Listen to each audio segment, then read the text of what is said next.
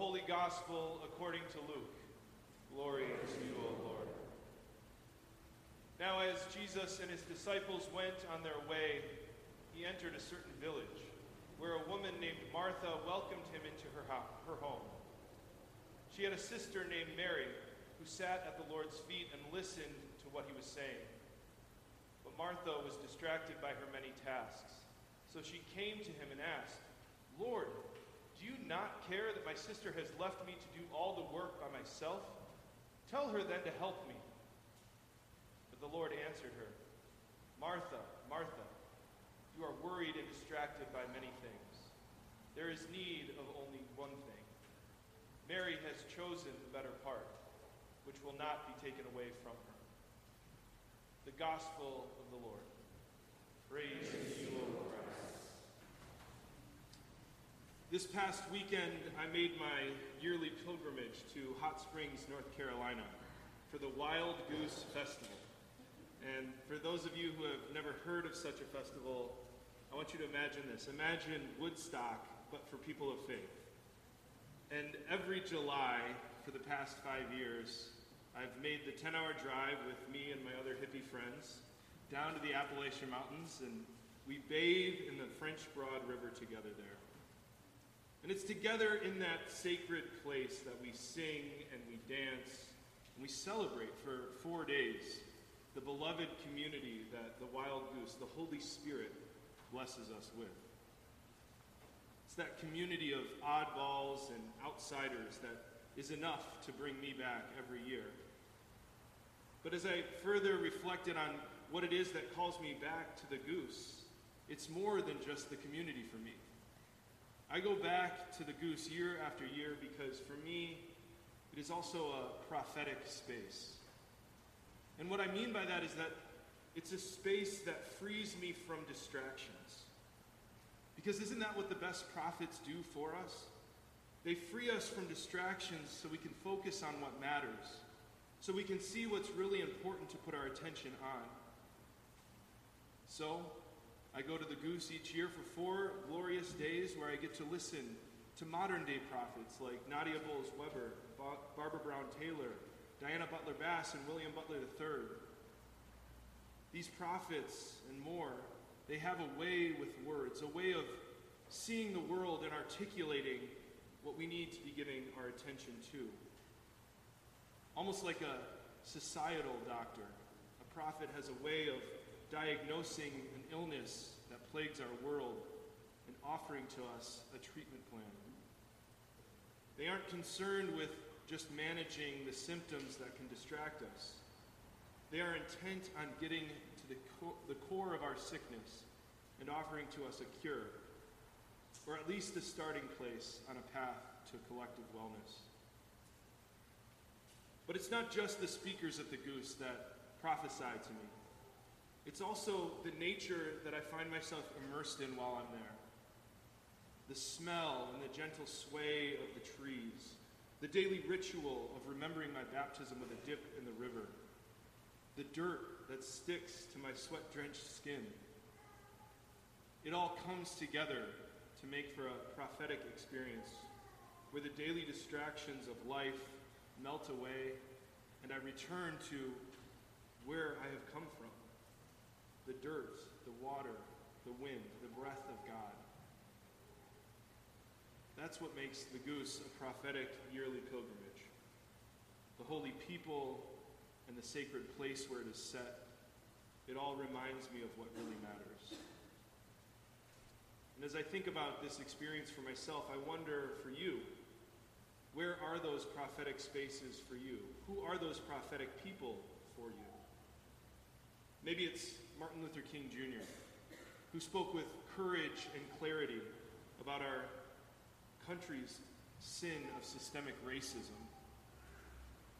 Or maybe a place that frees you from distraction is a sanctuary like this one, where we come here with one clear and simple purpose: to hear the Word of God, to receive the sacraments, and to participate in the beloved community through prayer and song and fellowship. Whoever it is, wherever it is there that you experience the prophecy that frees you from distraction. And it's there that something is happening, something between those people and the places that calls us back again and again to be reminded of what really matters. But prophets aren't always so pleasant, right? In fact, a prophet that doesn't agitate you or get under your skin and stir you to action in some way, I would say isn't a prophet at all. Those might just be people in places that are just enabling you to cope with the distracting symptoms, but never treating the source of the symptoms. A true prophet, as Pastor Lenny Duncan would say, loves you enough to tell you the truth about yourself. And today in our first reading, we hear from the prophet Amos. He could quite possibly win the award for being the most unpleasant and upsetting of all the biblical prophets because of his very clear and direct and almost unhinged way of telling the truth about the world around him. He definitely cuts through distractions with lines like, "Hear this, you that trample the needy and bring ruin to the poor of the land." I don't know about you, but it's lines like that that have me feeling convicted and almost uncomfortable. Prophets like Amos might even cause our defense mechanisms to spring into action. It's like the first time I remember learning about systemic racism. I had to come to the realization that I myself am a racist for my participation in and my lack of challenge to a system of racism that would show preference to me because of the color of my skin at the expense of my siblings of color. But thankfully I had prophets surrounding me who would love me enough to tell me the truth about myself and the world around me. But I remember at the time those prophets' words didn't feel so loving. They felt kind of like an attack on everything that I knew and everything that I had taken for granted. But it was also those prophets who didn't abandon me in that place. It was my friends in seminary, or the trainers in my anti-racism training, or the prophets here at Holy Trinity that continue to surround me and repeatedly tell me the truth about myself and about the world, so that we can dismantle racism once and for all, so that we can create a just and equitable world where all people have equal opportunity to thrive and experience God's love. But back again to angry Amos for a minute. His words, they are so vehement that we might just want to disregard them and ignore them out of hand because of the way that he communicates. But I would say that's a mistake we'd be making. Instead of shutting down because of the force behind his words, we must struggle to remain attentive to the truth that Amos is trying to convey. I think it's then that those words can burn away the distractions. The fire of those words can burn away the distractions and return us to our true calling as Christians, to care for the poor, the outcast, the stranger, and the brokenhearted. But there is so much to distract us, so much to do, so many places to be that we can't even make eye contact with the person experiencing homelessness on the street. And our energy and attention is so taken up with our many tasks that we can't even keep up with the most recent depressing news headlines, one more staggering than the first. We just can't even sometimes. We might feel like Martha, who's too busy, who's distracted with her tasks, while her sister Mary is just sitting, resting at Jesus' feet, listening to his words. And when we come to our wits' end with all that is keeping us busy, we can get to the point where we just all at once exclaim, "Lord, do you not care that I am left to do all of this work by myself? Tell someone to help me." And here's what makes Jesus, I think, the most graceful prophet of all time. Jesus doesn't criticize Martha for her work. Jesus just gracefully frees her from her distractions so she can focus on what really matters by saying, "You are worried and distracted by many things. There is need of only one thing."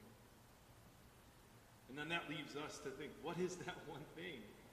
Why don't we get that answer? But what I would say is that one thing is grace.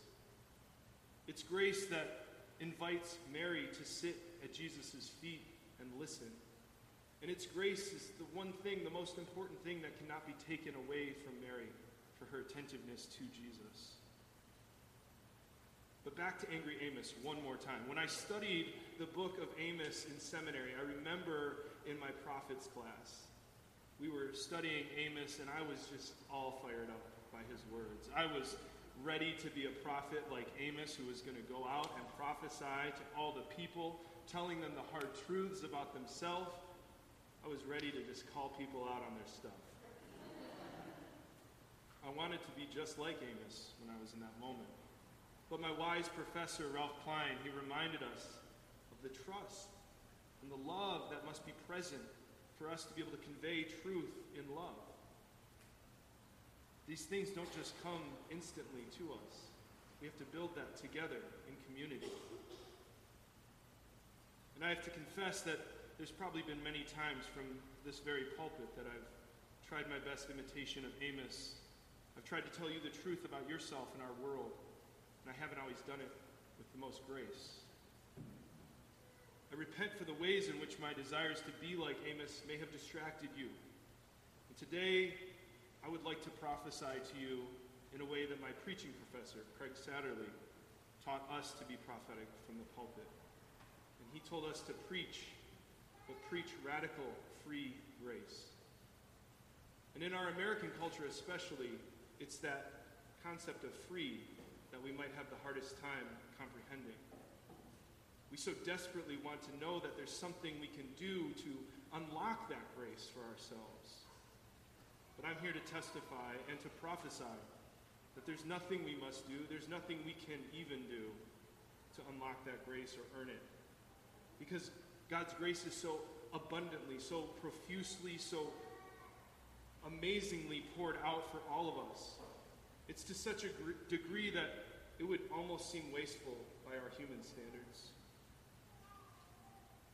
But the never-ending to-do list, the ever-depressing headlines, the countless real and imaginary things that we spend our time worrying about or in fear of, those are all distracting us from this amazing, abundant grace around us. But it's also that grace that cuts through those distractions and returns us to who we are and whose we are. God's own beloved child. It's with that grace as our vision and as our wisdom that we will experience true liberation from all of the things distracting us.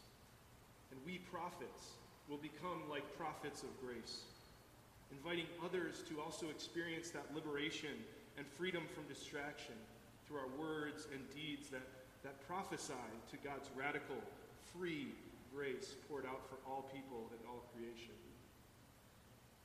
Sometimes it just takes us sitting at the feet of our prophets, those people and those places that return us and remind us of the grace that we have, that grace that liberates us, and also that grace that stirs us to action.